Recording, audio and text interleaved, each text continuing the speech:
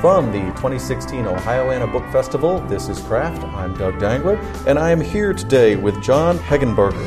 And he is the author of multiple books that we will talk about today, some of them set in the 1940s and some of them set in the future, right? I write science fiction, that's the future, and you're right, the mysteries take place back in the past. Okay, so tell me how you got into this writing. What led to this wide breadth of different kinds of content? Well, at my age, I've had many, many years of watching a lot of television and reading a lot of books and going to a lot of movies. So with all that time, I've been able to look at a lot of westerns and look at a lot of space stories and a lot of mysteries, and I like them all. So I decided to try my hand at not just one, but what the heck, let's try them all. Let's do them all. Yeah. Okay. So tell me about The Last Martian Chronicles, for example. That's one of your sci-fi books. I'm assuming that's not going to be a 1940s. No, it's not. Although all of the books are sort of linked together. There's at least one character or some reference in each of the books that connects you to the rest of the books. You don't need to read them all to be able to get the fun, but like an Easter egg, if you do read them all, you can sit down and say, wait a minute, that must be the grandfather of the guy back in the 40s in the murder mystery kind of a thing. So like Kilgore Trout was for Kurt Vonnegut, showing up in multiple texts and connecting. I always like the idea that what our author is working on isn't maybe just one work of art, but a tapestry, or a long saga, and many, many of those have been big success, so I thought, let's see what we can do, and it's been a lot of fun. Okay. So what's your process for writing the books? When you sit down, you say, I'm working on this, and I want it to be a thriller, I want it to be a sci-fi, and how do you get started on the book? Well, it always starts with something that struck me as being, that's a great idea for a story. And I'm not limited by saying it's just a sci-fi idea or a murder mystery kind of a thing. It's just something that I said, wow, I really like that. I'm going to want to put that in a book. Or spin it some other way. Or I always wanted to see so-and-so in this television show actually commit a crime. Like, imagine if Jessica Fletcher actually, murdered someone. That would be a hell of an episode. Did you write a book on that? No. Because I would like to see. I'm just giving you this off the top of my head. I just assumed that she was actually killing all the people. But I will make some notes. Right? Yeah, she was Jessica Fletcher, a murderer. So you grew up in Columbus, Ohio, correct? Right? Are any of your books set there? Is that ever going to be a setting for? Well, as a matter of fact, yes. One of the series that I write is about a private eye, here in Columbus. And those books all feature a character I created called Elliot Cross. So the titles of those books all fit in with that.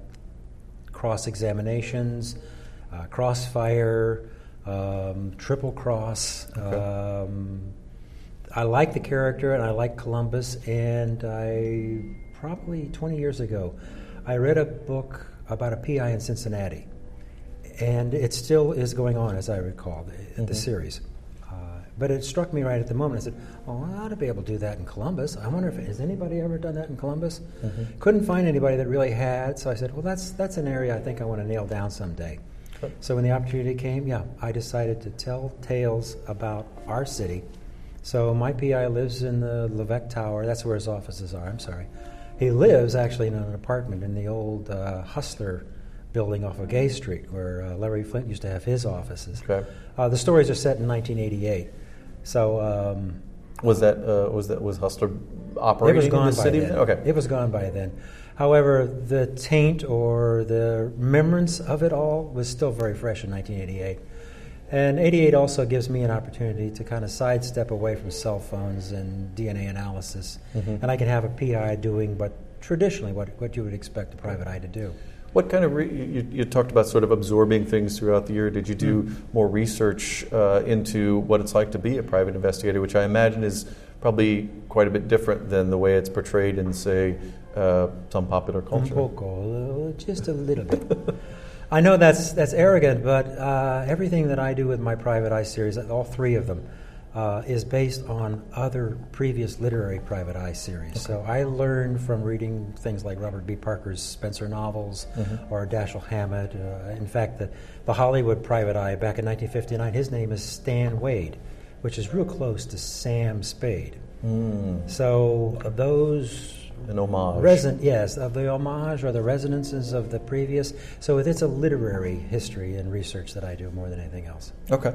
So when you go to write, when you've written something like The Last Martian, The Last Martian Chronicles. Right.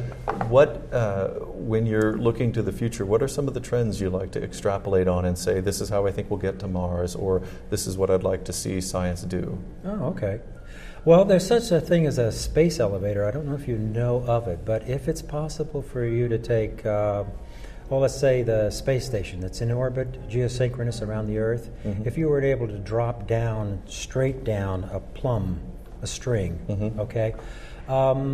If you think about it, if you attach maybe a thicker, harder cable to the string and dropped it and pulled, and then finally had a nice big hawser rope, eventually what you might be able to do is, if it were physically possible, you could climb up into outer space.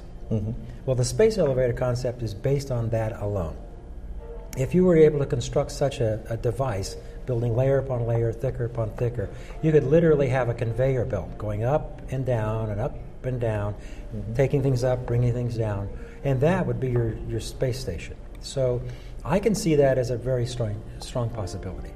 Okay. And it's predicted by several other writers who, for the past 30 years, So played with the concept. It figures in your book then? Oh, yes, absolutely. Okay. Yeah. You had talked about having this interest in the literary background to the genre.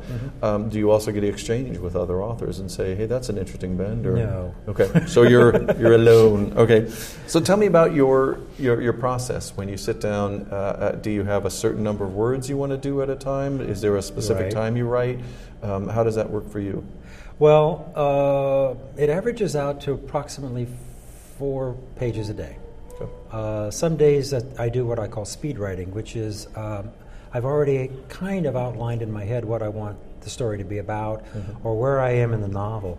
But rather than get bogged down with the specifics of this particular scene, because I know the following scene is even more exciting, I sit down and I just say, just start writing. Just write. And I might get 30 or 40 pages in a day that way. Now, they're very crude, they're very rough, but they don't take too much trouble to be polished, and it moves the story quite along nicely, as opposed to maybe what other writers call writer's block. I don't have writer's block. Maybe that's part of the reason.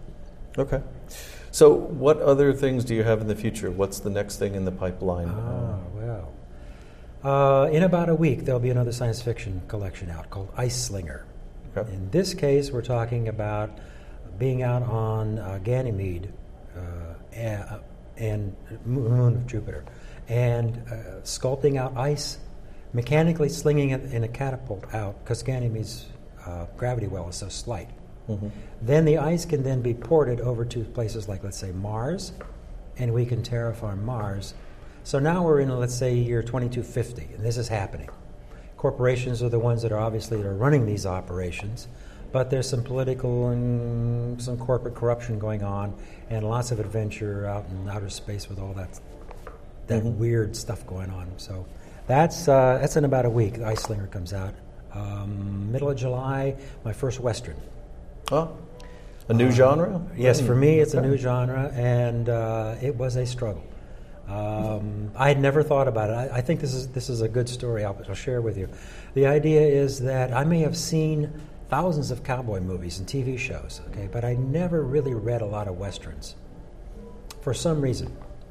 So suddenly I couldn't use a car, I had to use a horse. Well, if you use a horse, then you got to deal with a saddle. You got to have a stable. You got to feed the animal. I couldn't use the automatic. I'd have to use a revolver, which you have to reload.